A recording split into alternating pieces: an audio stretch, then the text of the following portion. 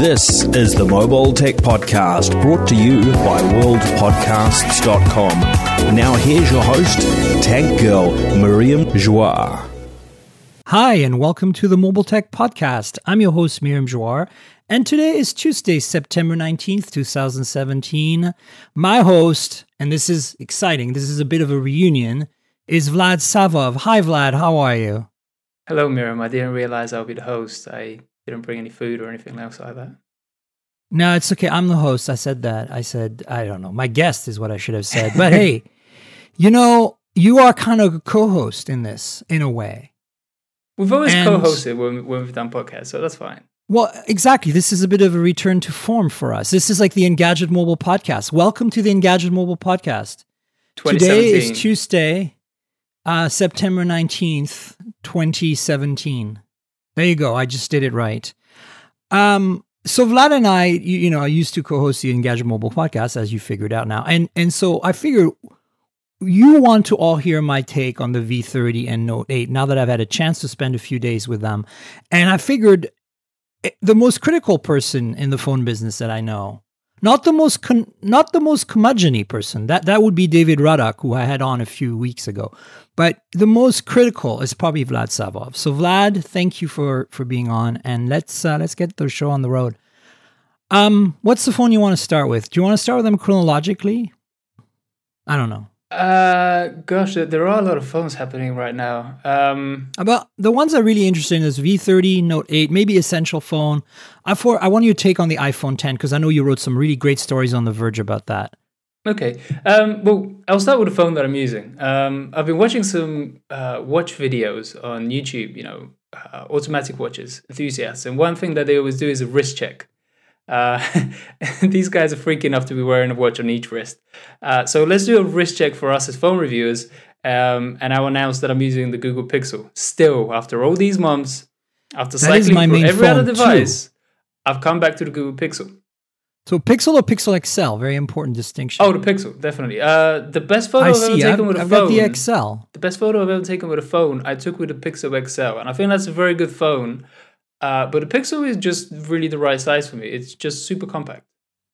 Yes. So I have the XL as my daily driver, and I love it. And I want to insert a little note here for everyone saying I have some opinions that are very much in line with you about the photography on the Pixel, in general, because this is going to be relevant when we discuss the V30 and the Note 8 camera later. Yeah, sure. Okay, so let's get the iPhone out of the way first, because honestly, I feel like it's like an elephant in the room. It's both an elephant in the room and it's an unexciting elephant in the room. It's a beige elephant in the room when we're talking about the yellow gold iPhone 8. I like what you're saying because we don't agree. Great. Terrific. Okay, well, look, the other thing is I kind of feel like I'm a spent force on the iPhone because I've kind of put everything on the internet. So I'm just going to plagiarize myself. Just recap. Rant a little bit if you have to. This is the place to be. Okay. So this is what we tend to do on the Gadget Mobile podcast back in the old days. We were like, let's get the iPhone out of the way, and then 40 minutes would pass, and we're like, okay, now let's rush through everything else. Yeah, we can't do that. But let's try and be structured. Keep it short. Let's try and be structured here. First of all, the iPhone 8, it's a big sigh for me. I understand why Apple is doing it. Okay, so there's this branding reasoning and rationale, which makes perfect sense. And I will tell you, Apple is a business, is trying to sell units, and in those respects, I don't think anybody in the tech industry comes even close to Apple. So I can't be critical about that. I'm going to be critical about it as an enthusiast of technology, okay? Because I see the branding and marketing aspect of it and the motivation behind it, and I'm like 100% I agree. I see what you're doing. You can put that in business schools. And then I see the aspect of it where we're like I say, gadget enthusiasts, phone enthusiasts, want to see change happening every single year, every single model, see an actual upgrade when we're spending more money, and that's not happening. So let me try and explain what I'm trying to say here. So Apple's branding for all these years has been the rectangle with the rounded corners, big bezels, and a circular home button. That's the original iPhone shape / silhouette. And that's an iconic shape, right? I mean, it really is an iconic shape. It absolutely is. If you go to Apple's website and you try and buy an iPhone, when you're, coming to the end of the purchasing page, you have those outlines. And it says that's an iPhone, and everybody recognizes it immediately. So this is why Apple hasn't been shrinking the bezels every single year, much like its competitors have been doing. Like its competitors, Android. Well, I think it's just laziness, to be honest. They could have retained that general aspect ratio and shape and shrink and still made an iPhone 5 a Plus model that had a much larger than 5.5 inch screen, or at least a smaller chassis than it has. I think but you lose there those was an dimensions. Intermediate step that they skipped here. You know what I'm saying? Right, absolutely. Absolutely. And this is what I'm happened. saying. This is the branding rationale, which as a fan I don't agree with, is to say we want to keep these proportions forever until we completely change them. Okay? So if you shrank the bezels, you would lose the proportion between bezel and screen, and you then lose the iconic nature of the outline. What Apple has done now with the iPhone X is it has given us another hopefully iconic outline, which is, again, round the rectangle, but now has the notch. And I really feel like the notch is... The notch is a brand. It's notch deliberate. is absolutely a brand. Yes. So we're 100% agree on that. It's just what I'm saying to you is the iPhone 8... I think our audience is mature enough to deal with a bit of colorful language. They're very smart. It's kind of like a fuck you to fans. It's like, here's the phone, which costs as much as any other iPhone costs. We didn't discount it, right? We added practically nothing to it. I mean, if you look at Neil I's review for us on The Verge, the camera hasn't advanced. And, going from iPhone 6s, which has a terrific camera for its time, to iPhone 7, I didn't see any advantages. I didn't see any improvements. And now we're looking at another camera, which again hasn't really made much of an improvement in terms of image quality. And but Samsung is in the same boat. Sure. I'm not giving anybody else an excuse. And that's the other thing. When I criticize Apple, that doesn't mean I'm saying Samsung is better or anybody else is better, and vice versa. Right. But the thing that has changed with regard to the Galaxy S8, the Galaxy Note 8, the iPhone 8, and so on, is that the Google Pixel exists. And I will also add, this is a bit less 100% certainty in my mind, the HTC U11 also exists, which I also consider a really terrific camera. I agree, and I do have some comments about that. I actually agree that it's one of the most terrific cameras on any phone today. Awesome. But with some asterisks, triple asterisks next to that statement, which we can revisit in a minute. Absolutely. But back to what you were saying, I think that absolutely the original iPhone shape up to and including the 8 is iconic and unique and recognizable. But to me, you nailed it when you say that the new phone, the 10, the X, whatever you want to call it, is also unique and immediately recognizable, which is why that notch exists. But at the same time, I have a lot of mixed feelings about that notch. But, unlike you, I don't think it's a beige phone. Well, are we talking about the 8 or the X here? No, the 10. No, it's not a beige phone. I'm talking about the new color on the 8, which kind of takes over from the gold and the rose gold. It is beige. Oh, you're thinking the 8 is beige. Yeah, of course it's beige. Literally beige, you mean, yeah. So that's why I called it the beige elephant. I was trying to... No, I thought you meant that the iPhone 10 was beige as in boring. No. When they say cars are beige, that because the generic color that all... fleet, boring cars. I was trying to make our elephant a bit more of a visual. Instead of gray, it's beige. Okay, got it. Yeah. So, look, to me, this has been my vexing thing about the iPhone. I said this last week when Phil Nickinson and I discussed the iPhone launches in detail, and all we talked about was iPhone. I said that my issue with the iPhone 8 and all the previous iPhones, pretty much since the 4, I feel that since the 4, we really haven't had something that stood out in terms of technology, in terms of specs, where Apple was ahead of the game. The iPhone 4 is the first with Retina. Nobody had that kind of DPI and resolution. It took a while for Android to catch up. And at the time, I think it made a big difference. We got used to it and we loved it. And I think the iPhone 5, in some ways, to me, the 5S had some innovation with Touch ID because nobody had done a fingerprint reader that worked properly until the iPhone. And I think it was slow, but it was reliable, which was unlike anything we'd ever experienced before. There were faster ones, but they were not reliable. And there were ones you had to swipe. Remember the Atrix? Terrible experience. Yep. So to me, the takeaway from the announcement is that the 8 is obviously just the evolution of the form factor. Boring, beige, in that sense, beige, boring. Not boring beige in color, but it's also beige in color. But to me, the biggest takeaway from the 8 is, let's screw up the naming even worse, because it should have been called the 7S and 7S Plus. And the 10 I get, because X marks, it's like OS 10, OS X. X has been a naming thing in Apple world. It means the 10th anniversary, the 10th. I get it. So I'm okay. I'm on board with the naming. They should. Well, for now. So I think in the future, next year, they need to reset everything. Yeah. We need to have an iPhone, and it's like going to have to be like the MacBook, where it's like iPhone 2017. You know what I'm saying? Like, you don't specify the 2017, but it's from now always called iPhone. And every time they update it, it's like whatever model year, right? Like you put it in brackets like you do with MacBook. When you review a MacBook, you say like mid 2013, So that's what they need to do. And then I think the cool one, the 10 or X, should be called the Pro.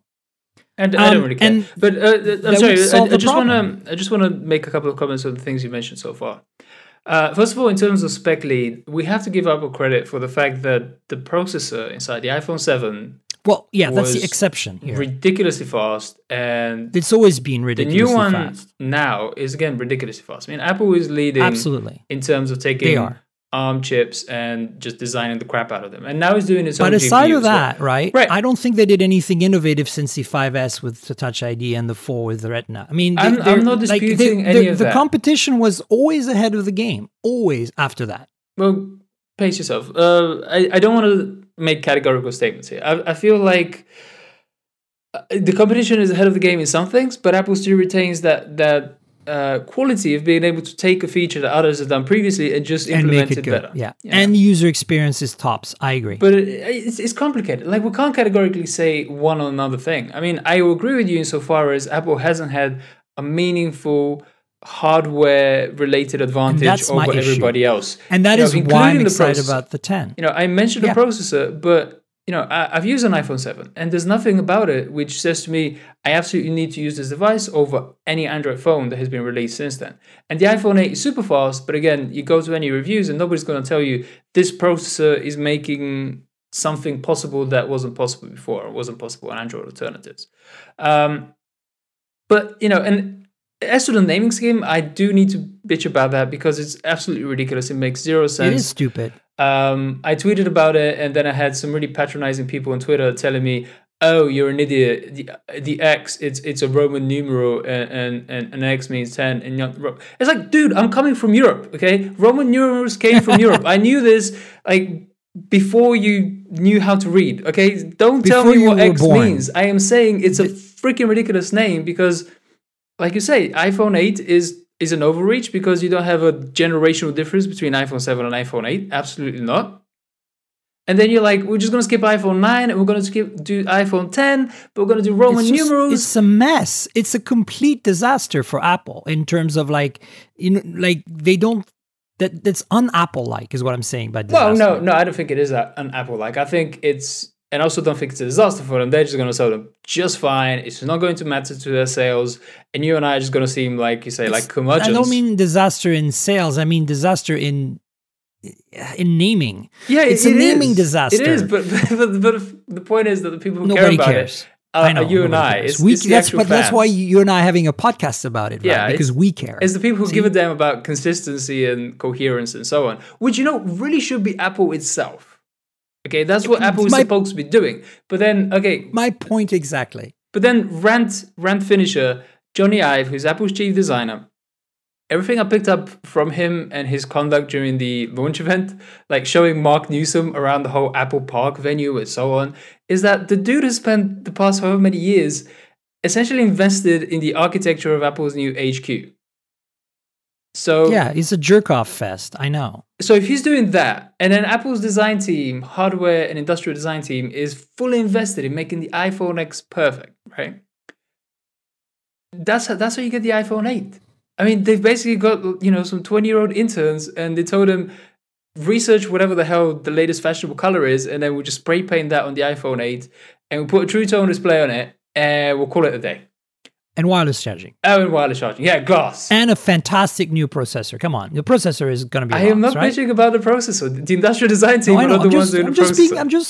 I'm just, putting credit where it's credited due. These are the three things to me that are worthy of the new iPhone 8. The display, the wireless charging, and the processor. Done. Fair enough. And I will say for wireless charging, it is really encouraging the fact that we now have Samsung and Apple, who are the two biggest smartphone purveyors and vendors, both getting into Qi wireless charging. That basically means we finally have a standard. That kills it. Yeah, we're done. We have a standard. It's awesome.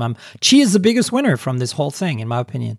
As an aside, I want to check something with you because I'm confused by this because I'm not an iPhone user anymore. The 7 versus the 8, the small phone. Did the 8 gain OIS or did the 7 have OIS? I think the 8 gained OIS. Good question. That's also a pretty interesting thing because they finally put it on the cheaper phone. If that happened, I do believe OIS was on the 7. I'm almost 100% okay. So the sure 6S, it's from the 6S to the 7 that the OIS happened on the small phone. It's a funny thing. It's a funny thing. Both you and I are talking about iPhone at the moment, and both of us haven't been using it for a long while. Well, I have a good reason for this, and I talked about it on the podcast before. The last review unit I got from Apple was a 6 Plus. And I keep asking them, and they say no. And I think it's because I keep slamming the iPhone. And I'm like, guys, if you don't want me to slam the iPhone, you have to give me a reason not to slam it by actually giving me the latest phone. I mean, for me, the reason not to slam it is for them to do better products. And, maybe the iPhone there is that X/10 is that better product. But, here's a cool segue. Remember when back in Engadget, we used to like our slick segues? Go ahead. Speaking of Qi wireless charging, I've been charging the LG V30 on my Samsung wireless charger. And every time I do it, I just get this sneaky little feeling like I'm cheating somehow. It's really fun. Yes, it's weird, right? I'm charging both my Note 8 and my Galaxy S8 Plus and my V30 and whatever other wireless compatible phone I've had in the last few years. I've been charging them on that. Do you remember that Nokia charger that fits inside a pillow? Ooh, is that? It's a oval puck, but is that still working? Then it had a beanbag pillow that it went in, and it looks like a tiny little pillow. It's red. And it's, in those Nokia colors from back in the day, around the time they got acquired by Microsoft. And it was a Lumia charger, and it works great. It charges pretty fast, not as fast as the Samsung charger, of course, but it's great. And it's compatible. It just works. I feel like I'm super cheating, I know. It's wonderful. I mean, to me, it's the wireless version of USB-C and a proliferation of USB-C. Just to continue the Apple bashing, since we're on that train, let's just be Apple bashers. So if somebody complains let's spend a few more minutes on that, and then let's move on. If somebody complains about us being Apple bashers, let's at least give them material for it. I'm not an Apple basher, of course though. We're that's not. The thing. Well, I mean, I just feel like I'm willing to give. So I want to state this because you don't know this, but I think someone my audience does because I mentioned it before. Whether Apple gives me a review unit or not, which I think is unlikely, I will spend money and buy an iPhone 10 this year, and I will actually use it as my main phone for a month, and I will let you know what the experience is like. The last time I did this was the 6 Plus, and I couldn't in iOS 8 or 7, and I couldn't hack it. And I tell you why, because no file system, multitasking was a pain, and notifications were not that great. And this is iOS 7, which had a lot of improvements to these features. So let's see if iOS 11, which has a whole bunch of new multitasking features and a kind of a pseudo file browser and stuff, what it brings to the table. The biggest thing that's holding me up right now, every time I use my iPhone 6 Plus, that I still have this review with iOS 10 right now, is that I cannot share between apps. I can't just say, send this photo that I'm editing right now to this app and they'll do it. I don't have a choice. I have to only send it to like a choice of 2 or 3 apps. And on Android, I have every app installed on my phone I can send the picture to, right? Mm-hmm. And the share button. The share feature is kind of like the pipes in Unix. I don't know if you're familiar with Unix command line, Miriam, right? Miriam, I have to put the brakes on. You go way deep on this tangent. No, but it's like pipes in Unix. It lets me put together different apps into one monolithic workflow. You got to bring us back to mainframe computing if I don't stop you. Yes. Listen, the point get off my lawn, kids. The point I was trying to raise was simply that if Apple could just make the iPhone compatible with USB-C, it would be so much easier, because I've been using the 2016 MacBook Pro, despite all of my protestations about its lack of ports and lack of SD card reader. I've been using it. It's still good, right? It's the best of a flawed bunch of current laptops, whatever. Yeah, exactly. But it uses USB-C, and I use that USB-C with my Android phones nearby, and that has meant that for the past year, I've only needed to carry one charger around. I agree. I just don't understand how Apple cannot get on board with this. When they introduced the 10, the X, whatever you want to call it, I thought, oh, let's see. Does this actually have USB-C on it? Have they jumped that little hurdle I'm just gonna heads? Repeat myself. It's a business decision. I mean, in the NFL, it's MFI. It's all about MFI. You're right, absolutely. In the NFL, when you have cornerbacks trying to tackle people, hopefully you have enough American audience to understand my reference. When a cornerback goes to tackle a guy, and that guy's 260 pounds and is all muscle and elbows and knees, the NFL commentators call it a business decision when a cornerback is I'll just try and trip him up. I won't try and actually sacrifice my body to stop this guy. And I feel like Apple makes so many business decisions, and they work because I know, but look, Apple is good at business. They went with Qi, which is a standard, and yet at the same time they refuse to go with USB-C, which is a standard that they use on their other products, and just simply because of the revenue from MFI. And we all know Lightning at this point, other than mechanically, where it's stronger. Other than mechanically, it is a worse interface now than USB-C. It wasn't the case. When it was announced, it was awesome. Mm-hmm. But look, I don't want to talk about sports ball, okay? Yeah. Sports ball is not on my radar. Absolutely. I want to talk about why I want to finish this iPhone rant after 21 minutes and talk about other phones. And the reason what I want to say, and you also have time, I'll give you time to retort. But for me, I am excited about the 10, the X, whatever, because I feel that for the first time since in terms of hardware and not processors, but in terms of hardware in general, it's the first phone that's got me going, okay, this is at least competitive. Like edge-to-edge display, small chassis, large display, wireless charging, a camera subsystem that's better than the other ones, has OIS on both lenses, has a slightly better f-stop on the tele, very much like the Note 8, by the way. But all this means you're competitive, and finally, I feel like I can own an iPhone and be like, okay, I've got something here that runs with the pack. Whereas last year, the iPhone 7 Plus did not run with the pack. No. I am sorry. In the processor world, it did, and that was about it.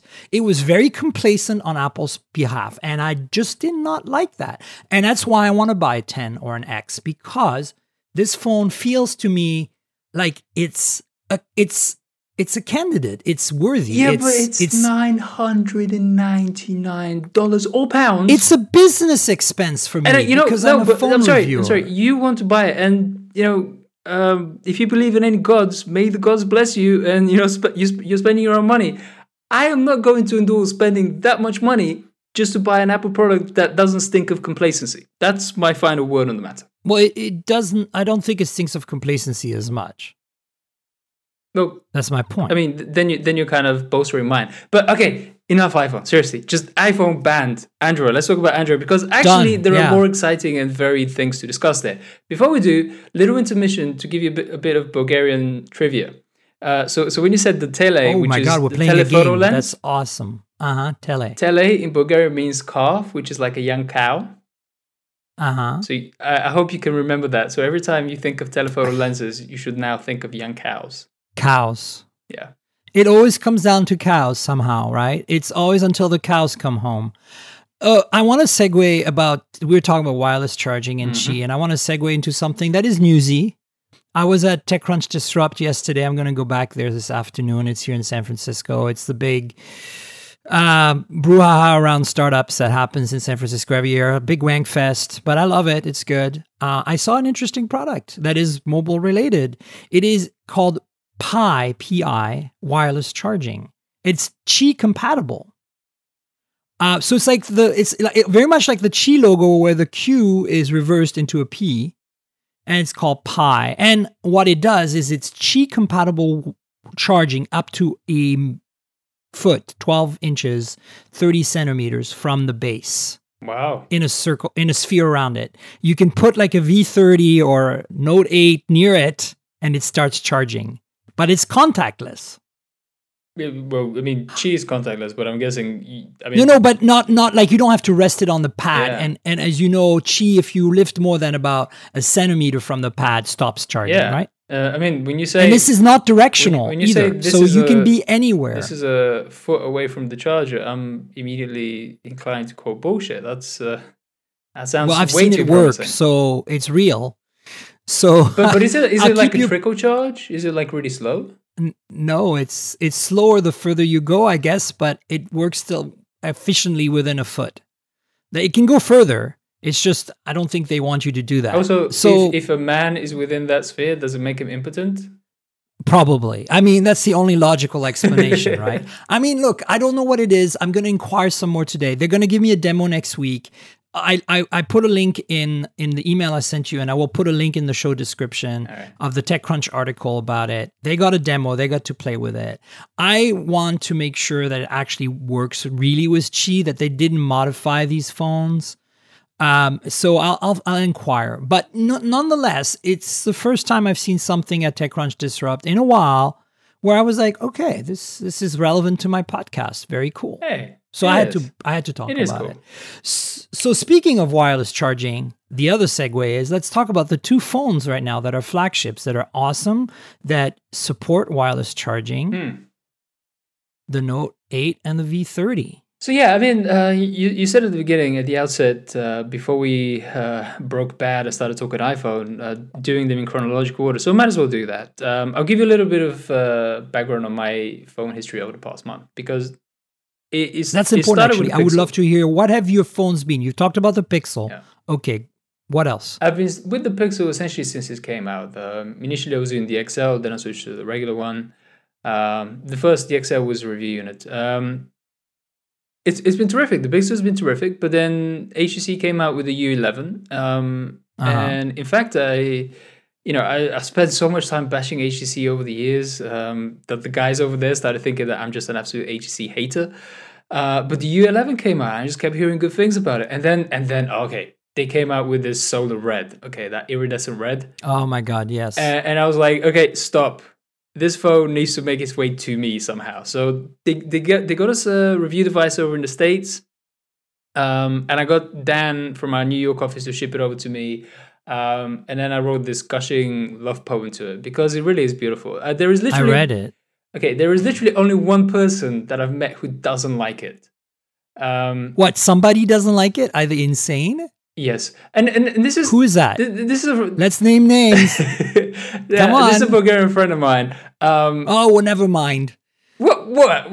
Wait. I thought it was a tech journalist. No. Of course not. Oh. Listen, I respect her opinion very much. She's a very tasteful person, but then again, she's super biased because her favorite color is blue. So obviously, an iridescent red phone might not appeal. Well, okay. But that being said, yes. I will say, okay, I went to IFA in Berlin with the U11, and as nice and as lovely as its iridescent red / orange / yellow color is, you do just get used to it, because a lot of the time as a user, you're looking at the black frame around the display and the display itself.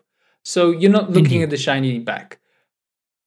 It must have been half a dozen times that, like a Uber driver, another tech journalist, somebody would just be like, raise an eyebrow and just react to it, And to me, that's significant. To me, that matters. I appreciate the design that stands out and stands out in a good and in a positive way. I mean, one of the amusing things, Basil Crumfley, who is a tech journalist here in London, lovely guy.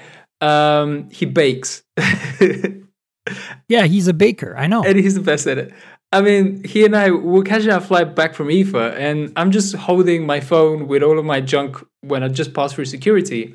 And he's looking at me, and I don't understand the look on his face. He's like, dude, every time you pull it out, and just didn't finish the sentence. He left that hanging. There is some sort of weird, like, homoerotic story to be written around that. I mean, it's a gorgeous phone. Never mind.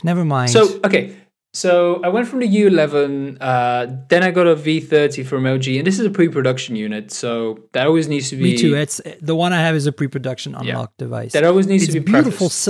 silver and this super polished, beautiful chrome edge to it. Mm-hmm. Nice. No, I agree. But the first comparison between them, the V30 is a much more compact device. It doesn't have the same sloping back as the U11. So, like, if you've been using the U11 for a few weeks, you put it down, you pick up the V30, and it feels blockier because it literally has a flat back as opposed to the curve of the U11. I really like the feel of V30 in my hand, though. Yeah, so it's an adaptation. I mean, I like the U11 too, but the V30 is so light. Yeah, but it's an adaptation when you get into it. But I do feel like, the V30 is more compact. It also has a larger screen, even though it's smaller. So in terms of ergonomics, you can kind of, I think it can be even. It can be a matter of preference. Whereas I usually, you've seen my reviews, I don't think there are many matters of preference. But I feel like some people are more comfortable with the larger U11 and the more curvy back. And then other people, probably myself included, over the longer term, are going to find the V30 more comfortable. One problem that I have with the V30, which still lingers for me, is actually the display, where I found it to be a bit blotchy, like consistent areas of color just aren't a perfect consistent color. Gradients are kind of bad, and it looks like an early generation OLED, from like 3 or 4 years ago from Samsung. And I think that makes sense. Well, you know what it is? It's LG's plastic AMOLED is not as refined as Samsung's plastic AMOLED. Well, that's it. That's it. I feel like LG remember is in the those Flex early phones? stages now. Remember the blotchiness on the Flex phones? The LG G Flex? The G Flex 2, actually. The blotchiness on that screen was insane. On my unit, it was like, this cannot pass quality control, I thought to myself. But look, I still, at a casual glance, like just using the phone every day, I'm not noticing it as much. I mean, not at all, actually. But the thing is, I don't mind. No, fair enough. You can kind of ignore it. But I'm the guy who's like, it's kind of like there's an ant crawling on your skin. I can't ignore these things. And the reason I'm referencing it directly in comparison to the U11 is that when I then, I put down the V30, I pick up the U11, I just kind of feel like I've gone into a display of luxury. Like, I'm literally looking at Twitter on the two phones, and I'm like, oh shit, this is so much better on the U11. Can I just not go back to V30? Yeah, to me, it's when I look at the Galaxy Note or the S8, like that display just boom, right? I mean, I'm sorry, I'm done with IPS. I'm done. U11 is great IPS panel, but I'm done with them. I don't want IPS panels anymore. I want thin. I want no backlight. I want, I just feel Samsung's nailed it, and Apple obviously is inheriting that. And I mean, to me, I'd rather have the V30's slightly blotchy AMOLED over the U11's IPS because it makes a thinner, lighter phone at this point. I mean, again, the V30, it might improve by the final product. We're all looking at pre-production ones. We're pre-production, right? But if we're just putting up the U11 screen against the V30 screen, I agree. I would take the U11, and I would go so far as to say that the V30 screen might be a deal breaker for me. Like, it might be that much of an issue because I really feel like you can't fuck up the screen. That is the one thing you cannot. I mean, I really feel you're being nitpicky here because I'm not noticing it.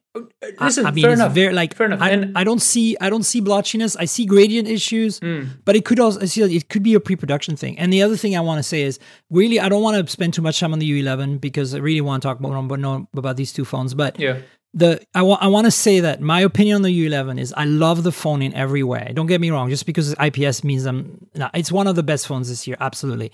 The thing, and the camera is particularly spectacular if you take the time to tweak the settings. In full auto mode, nothing. And this is what I want to say. And this is true of the V30 and the Note 8 and the Galaxy S8 and every single one of them. I want to say that I've finally come to a conclusion, which is that in full auto mode, just mashing the button, nothing can touch the Pixel. Yeah.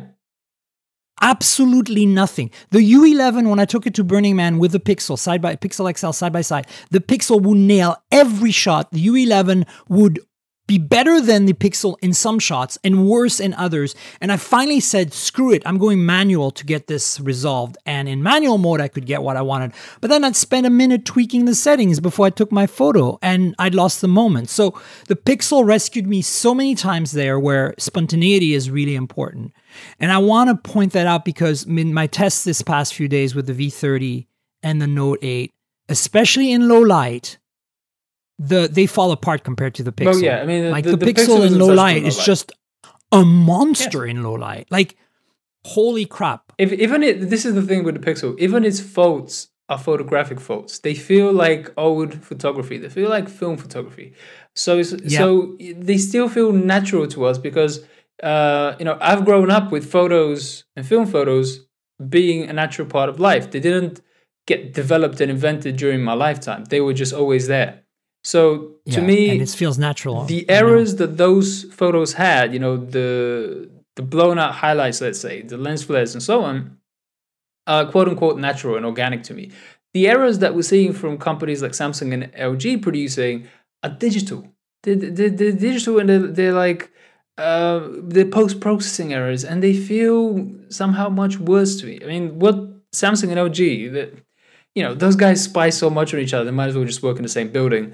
They go for the same thing, which is you find the edge, you sharpen the edge, so you give me crisp, pristine lines, so long as I don't zoom into full resolution.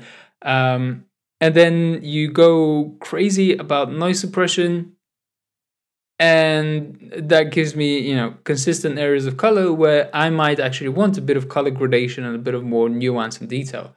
So when I see a Pixel photo, it will often have more noise than the others, but I see more detail with the noise. It's not exactly. It's natural.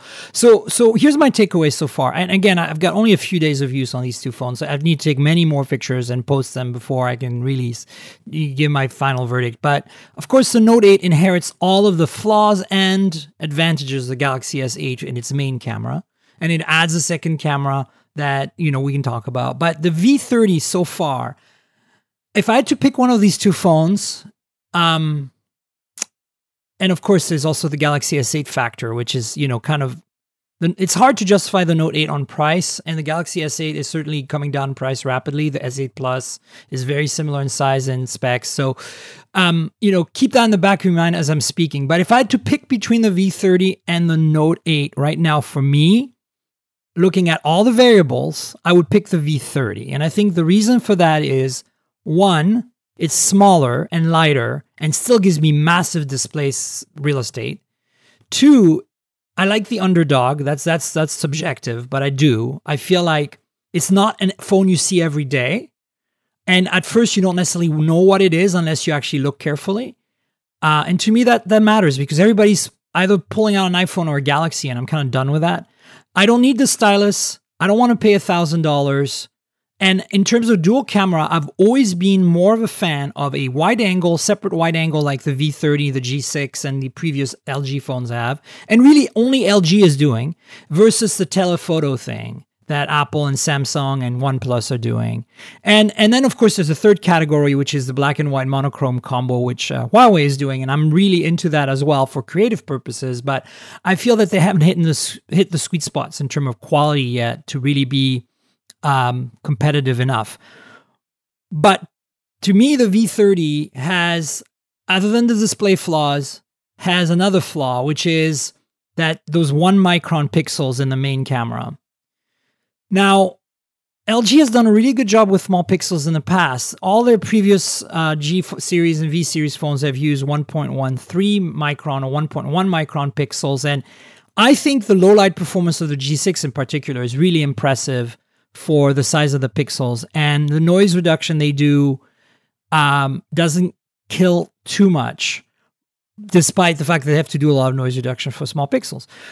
The V30 has issues in low light where you can see that they're not quite as experienced with that size pixel yet, and autofocus performance on the V30 I think is an issue right now. But it might be a pre-production problem, though. I'm not sure what's wrong there, but I find that in low light, it just doesn't cut it compared to even the Galaxy Note. And the Pixel obliterates the both of them in the same kind of super low light. Like you're trying to take a portrait in low light. And I'm not talking about using portrait mode. I'm talking about just purely the main camera, not the tele camera, not the wide angle. Really, really a little disappointing there. But I think it's a software thing. And because they're trying to master those micron pixels, those 1 micron tiny pixels. Let me add one more item to your list of reasons why you might favor the V30 of the Note 8. And that is the centered fingerprint sensor on the back. Oh my God, yes. I mean, look, the size, the shape, the fingerprint, and the quad DAC. That's the other thing we need to talk about. I don't want to jump into it right this moment, but the audio quality out of the V30, as a person who appreciates audio, I won't call myself an audiophile, but as an audio enthusiast, the V30 hits the spot. The Note 8 sounds okay. No, I'm sorry. Stop. Don't compare the V30 to anything else.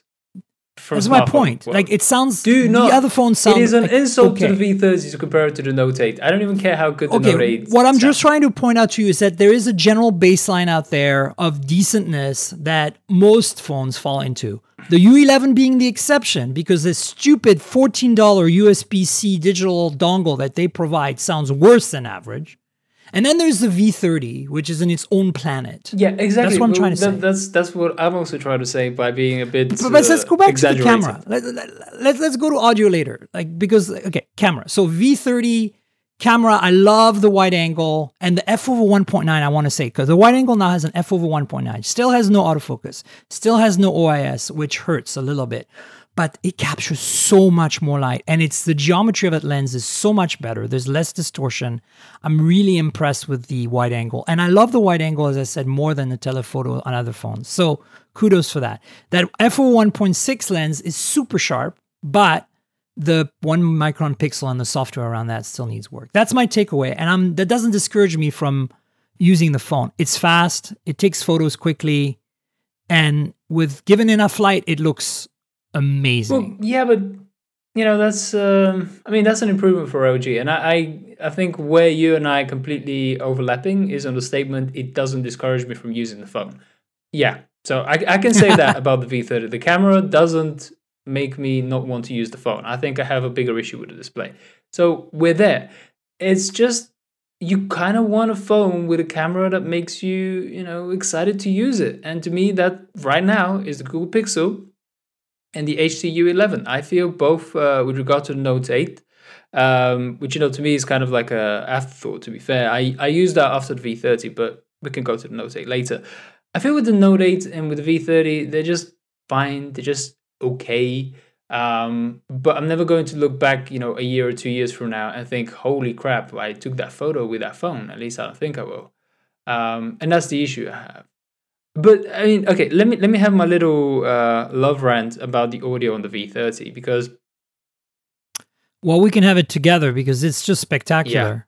Yeah. I heard the quad DAC system that LG has on the G6 for the first time, and I thought it was terrific enough. I wrote a whole article about how exceptional it is, but that has been taken up yet another notch by the V30. At this point, I just don't feel like it's fair to compare it to any other smartphone. It's so far ahead. Like, I'm comparing it against things like the Astel & Kern Can, which is a $1,000 media player. I'm comparing it against like the Fio X5 third generation, Fio X7 second generation, and it's like, well, I can just have the V30 and that's fine, And it's amazing. I mean, to me, that matters a lot. So that weighs really big in favor of the V30. Yeah. Okay. So I just want to make it very clear that I find that the camera on the V30 is really great. It's not phenomenal. It's not pixel grade. But I feel that it's, it runs with the pack of flagships, definitely.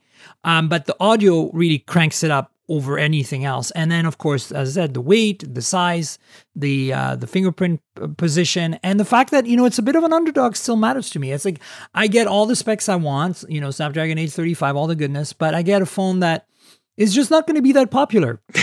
That's kind of bad for LG, I guess, but I mean, that's the reality, right? I mean, people are going to buy Galaxy S8s, and you want to date the for unpopular those phone? Extreme people. What? You want to date the unpopular phone just because it's unpopular? Yeah, I kind of like that. I'm sorry. You're I like the contrarian at heart. underdogs. Well, that's fair enough. I know. Also worth throwing in my experience at least, the battery life on the V30 has been super solid. Yep. It definitely outperforms the Google Pixel, the regular Pixel for me.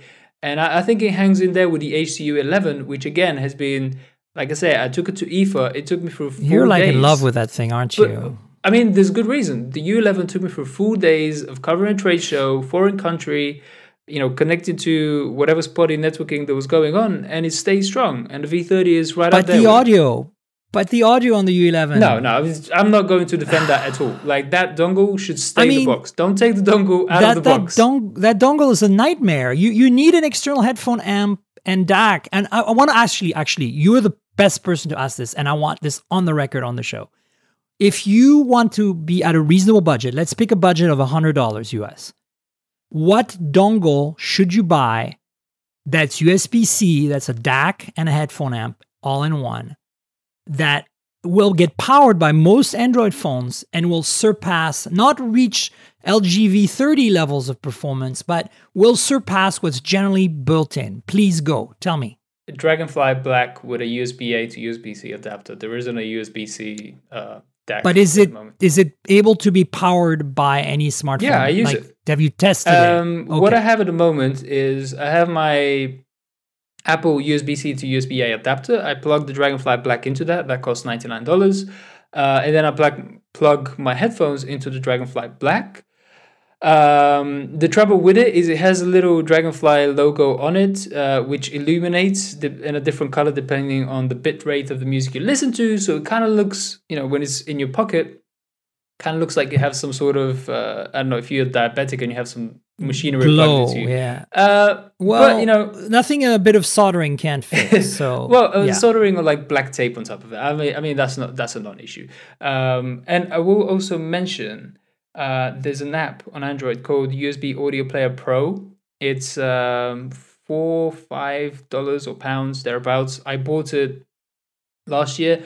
It's well worth the investment. You can use that and you can crank up the volume much higher with these external DACs. So that makes a big advantage. You can then power some really high impedance, more demanding headphones.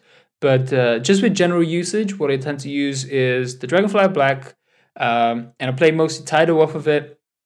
Sounds terrific. I think it's great. I think I do most of my testing when I'm testing headphones on the move with it. And even that being the case, and I'm not going to tell you the V30 is better or worse than the Dragonfly DACs, but the V30 made me feel things. Do you understand? I'm talking. I know exactly what you mean. I listened to the V30, and this was true for me of the V20, which by the way had the same DAC as the G6 that you tried. Yeah. It brings tears to my eyes in some things. It's spectacular. I mean, it's beyond for a phone. It's like I cannot believe I'm listening to this. Like I feel like I'm listening to several $1,000s of audio equipment. Yes. Yet I'm holding a phone in my hand and have a really good pair of headphones or earbuds. I think you and I are very much in tune on this because you say it brings tears to your eyes. I think it brings drool to my lower lip. I can't get over it. Depends on the emotion of the music. It depends on which liquid and fluid you want to excrete at the time. I feel like I'm cranking the volume up all the time because there's no noise, no distortion, and just like this the timing between left and right channel is so in sync. Like there's nothing that like gets in the way of you enjoying that performance. And I just I'm hearing things I wasn't hearing before, and on a phone at least, and I'm just smitten. It just brings a smile to my face. Worth asking here, wow. Which pair of headphones have you been testing it with? DT990 Pro, the 32 ohm, and good old Etymotic Research ER4Ss. Mm-hmm. I've been using the One More Quad Driver, which again are in-ear headphones. And I gotta tell you, from the first song that I played, it was like within the first 3 seconds when the bass hit, and it was so pure and so pristine, and I was like, me and this phone are gonna be friends. Okay, it just it punched, it hit, and I'm like, oh yes, right. And it's like, it wasn't even particularly special music. It's some electronic music, some DJ, whatever. And then it's like, I've just been listening to Tupac's All Eyes on Me album. You know, I know I'm a couple of decades late to it. Whatever. But that shit sounds so good on the V30. And I'm walking around, like I said, with the Dragonfly and with over-ear headphones. You know, I'm testing a bunch of Bluetooth headphones, and I'm like, where the F is the bass? I want that V30 bass. I want it to like kick me in the face. I know. Look, I mean, for me, I did the combo that blew my mind on at least the V20 at the time was the Childish Gambino album, the newer one. That first song when the bass kicks in, I was just like, wait, what? Like, just rewind a little bit here. Wow. I mean, it just blew my mind. I'm like, this is coming out of a built-in headphone amp? No, it's amazing. And at this point, like I say, I'm looking at dedicated portable media players, which all run Android, but they're running like Android 5.5, and they have 5.5 seconds of lag anytime you want to switch between albums. Oh God! And they cost hundreds of dollars. Yeah. I know. I've seen them, and they weigh 5 times the weight of the V30, and their battery life is like 10 minutes. And you look at them the wrong way, and they die. No, not all of them. Just joking. That's not I true. love the Estelle & but they're massive. The Estelle & Kern can is like a 6,000 milliamp hour battery, so that one lasts. I know, it's amazing. Yeah. I know, I'm joking. I'm just saying, like some of them are like a little compromised in terms of power because they just... But it's crazy all the to processors, me that I can just... big DACs. It's crazy to me that I can leave those devices at home and just take this slinky, slender, like you say, beautiful Android phone and plug directly into it. Like literally in my life... I love that the design... I make plans in my life so I can carry the Dragonfly and the whole dongle adapter situation with me for a phone.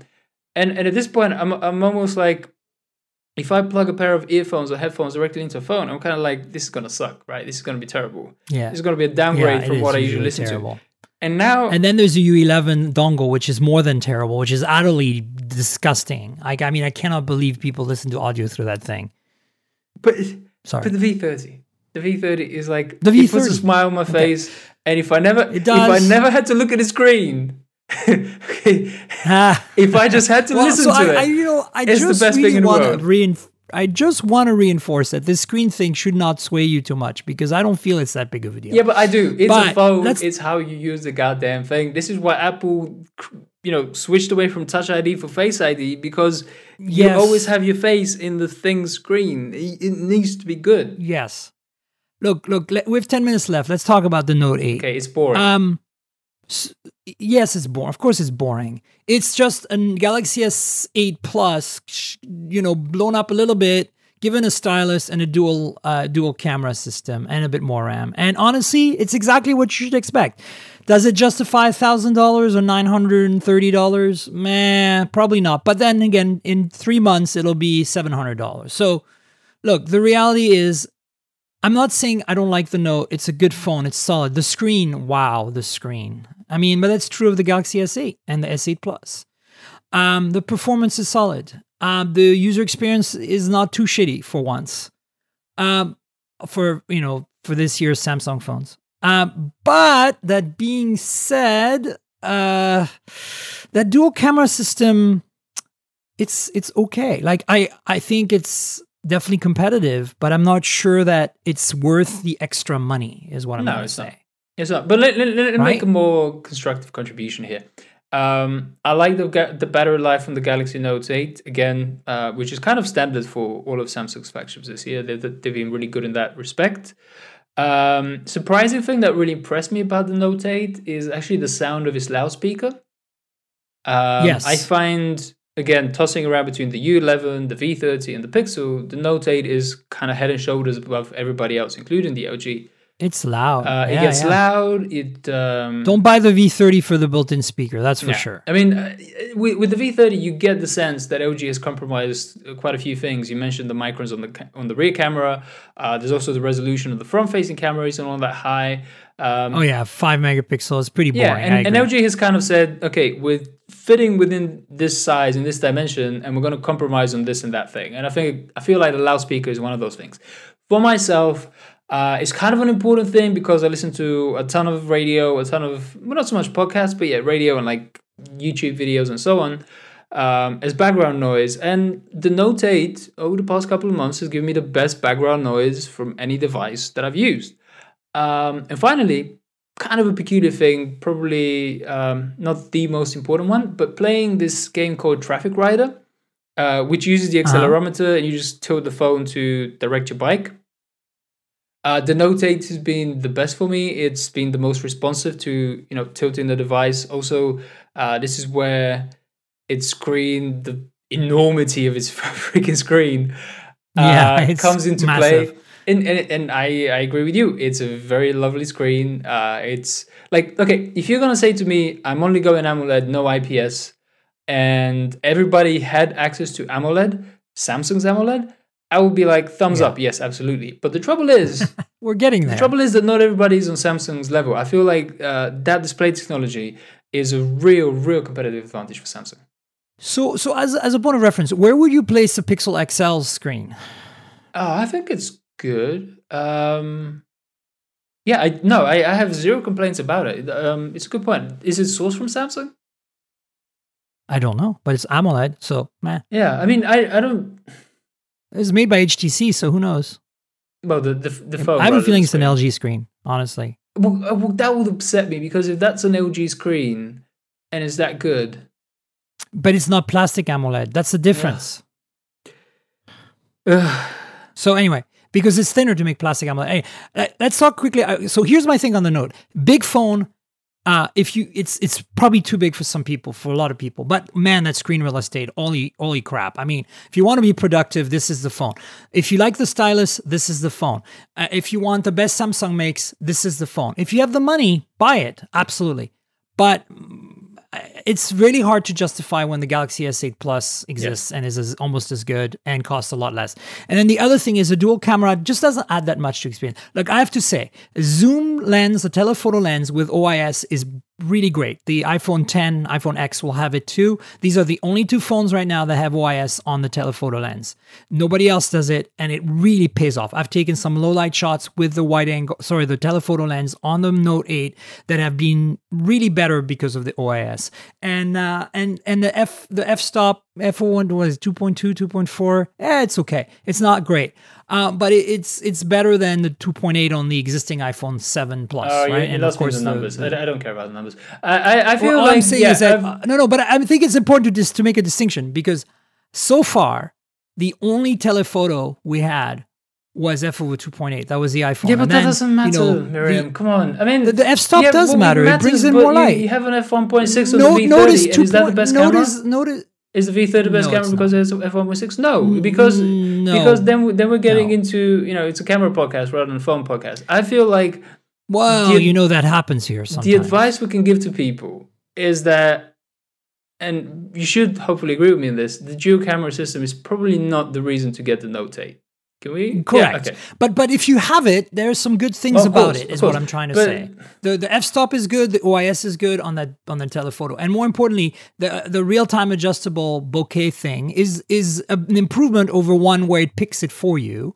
And I think giving that tweakability is nice. But that being said, it looks fake, it feels fake, and I still think, and again, please hold on to your horses here, but I feel that Apple's doing it better, the portrait. But I think it's a one-trick pony. I don't understand why portrait mode is such an important thing on phones. It is. I don't want to always take portraits. Yeah. I want to take landscapes and I want to take other things. Okay, so there's two things. here before we wrap up. Okay.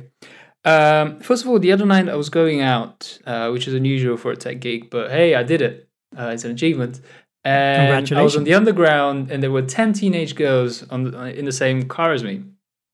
And the only communication that they did was taking selfies with a front-facing camera on their phones, passing phones between them, so they would take selfies with like 2 or 3 in a group. And I was observing it like... But that's front-facing camera. We're talking about these rear cameras with portrait mode. Bear with me, okay? And I was observing it like weird human behaviors. Like a creep? Thank you. I wasn't creeping. It was right in front of my eyes. There was nothing else to look at. I'm just joking, Vlad. We've done this enough together, you know. Yeah, but I'm conscious of this because I'm growing older, and like a man of my age shouldn't be looking at teenage girls, I guess.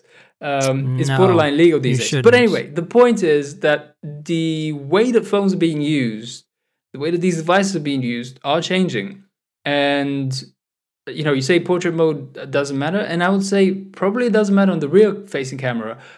But the front it does, and Apple fixed that because they have the depth sensor. And that's why Apple's notch and all that tech in there is deserving of some respect from us, right? Because it gets to ride that usage we didn't talk about Face ID and the whole front camera system on the iPhone X, but I think it's a significant thing that people are overlooking.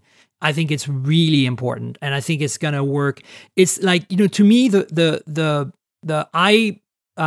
retina scan recognition thing on the Notes and those Galaxies doesn't work. And I can't use it. It doesn't work for me. So I need to use the stupid fingerprint reader, which is even worsely placed on the Note.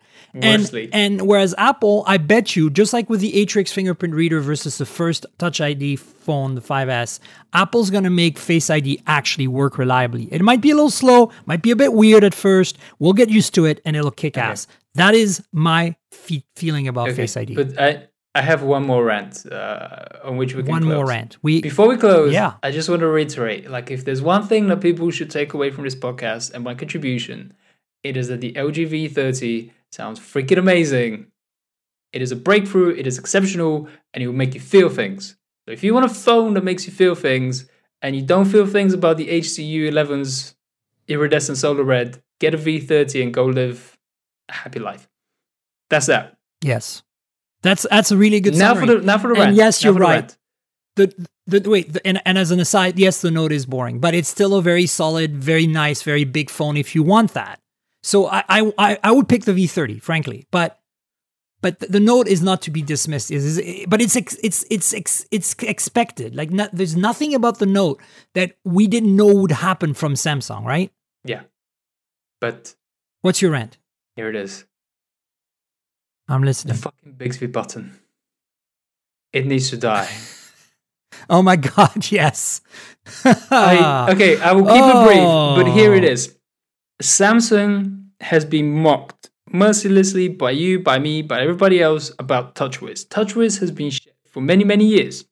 But over the past couple of years, Samsung got its shit together. It started cleaning up its software.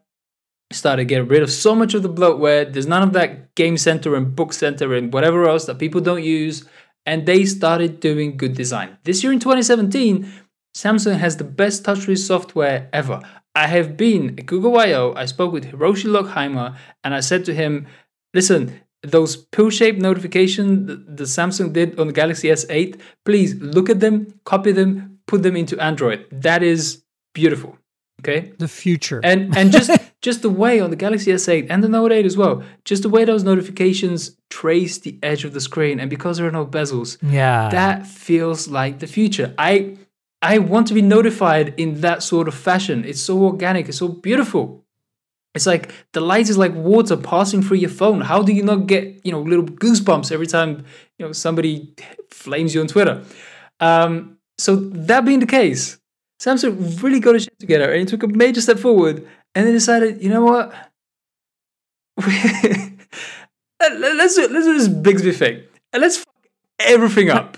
Let's take all this goodwill that we just generated with people and then just throw it all away by force feeding this Bixby thing, which serves no observable purpose for anybody. I do not know a person that is not a troll who would argue in favor of Bixby over Google Assistant, Alexa, Microsoft's Cortana, or even Apple Siri, which is, no awesome standard to measure yourself against. It serves no purpose, but it has a physical button.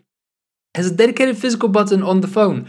That you can't reprogram. It's ridiculous. So it just drives me nuts. I hit that button all the time. I hit it all the time and things happen that I don't want to happen. I am so sick of it. Ugh. It's physical bloatware. This upsets me. And it's not just physical, it's structural. It's saying, you know what, we bought a company with natural language processing, so we're investing in this. We're going to do a voice assistant. We've put a button into our phones. So Samsung is committing. It's quixotic. They're fighting against Google Assistant and Siri and Alexa and Cortana, and we all know that Google Assistant is going to be the one that wins out because it has the most data. Absolutely. It's about machine learning and data sets, and nobody has data like Google. And so you're done. You're so right. And I will tell you, I spoke with Huawei's Richard Yu. Why do I call him Richard? Richard Yu, Huawei's mobile chief, during CES. And it was a small roundtable that he did after the presentation of Huawei's news at the show. And he was asked, are you going to do anything to compete with Google Assistant and Amazon Alexa? And he said, in China, we're going to do some custom stuff of our own. That makes sense. Which makes sense because in China, there's no Google Assistant to compete against. There's a different world out there. There's like another planet. And he said, but here in the US, we're just going to do partnerships with those guys because, and he just kind of shrugged the shoulders, we don't have anything better. I mean, yeah. And I think that Samsung needs to like get on board on that. Like, I want that button to give me Google Assistant, honestly. Yes. And Samsung refuses to make that customizable. It just made the Bixby button. No, it was originally, and then they removed it. Well, no, somebody else did the customization. You could get around. Yeah, no, it wasn't part of the thing, but you could remove it, and now they fought against that, and apparently it's back now. The Galaxy S8, you can reprogram the button. No, you can't reprogram it. Samsung only lets you disable it. Well, I saw an article about this. Samsung only lets you disable it. That's the news this week. Disable it. Okay, well, at least I can disable it. Well, it'll be a big improvement, honestly. So you get when disabling is better than the feature, then you know you've got a problem. Thank you. Anyway, yes, thank you. Listen, plug yourself. Tell the listeners who you are, where you are, and tell them how they should continue enjoying the Engadget Mobile Podcast. Sorry, I mean the Mobile Tech Podcast. I am Vlad Savov. I am a senior tech editor at The Verge. I focus on headphones and smartphone reviews, as you might have noticed from this podcast. I can be found on the website, theverge.com, on the internet, on Twitter, twitter.com/Vlad Savov. And I'm also on Google+. You can probably dig me up from there. I have 106 followers, which hasn't changed for the past year. Google+ is dead. Yes, so dead. And those are really the only places that I post. I only really just post on Twitter. So if anybody wants to DM Twitter me is really where you find and tell me I'm wrong, I would happily receive your messages. There you go. And you guys know where you can find me. TNKGRL is my Twitter handle, like Tankerl without the vowels, like the comic book character. My YouTube channel is Miriam Joire on YouTube. So look for my real name with a Y, M-Y. mobiletechpodcast.com. It's the URL for this podcast. Subscribe, tell your friends to subscribe. The more followers we get, the more likely we're going to get sponsors, which is something we're working on right now. World Podcasts is the wonderful team that does the producing on this podcast and the posting. Thanks to them. And stay tuned for next week. We'll have another guest. We'll have another bunch of discussions and debates about another bunch of phones, because that's what we do here. All right? Okay, thanks so much, Vlad. Thank you. And bye, everybody. This has been the Mobile Tech Podcast with Tank Girl, proudly presented by worldpodcasts.com. You can visit us online at mobiletechpodcast.com.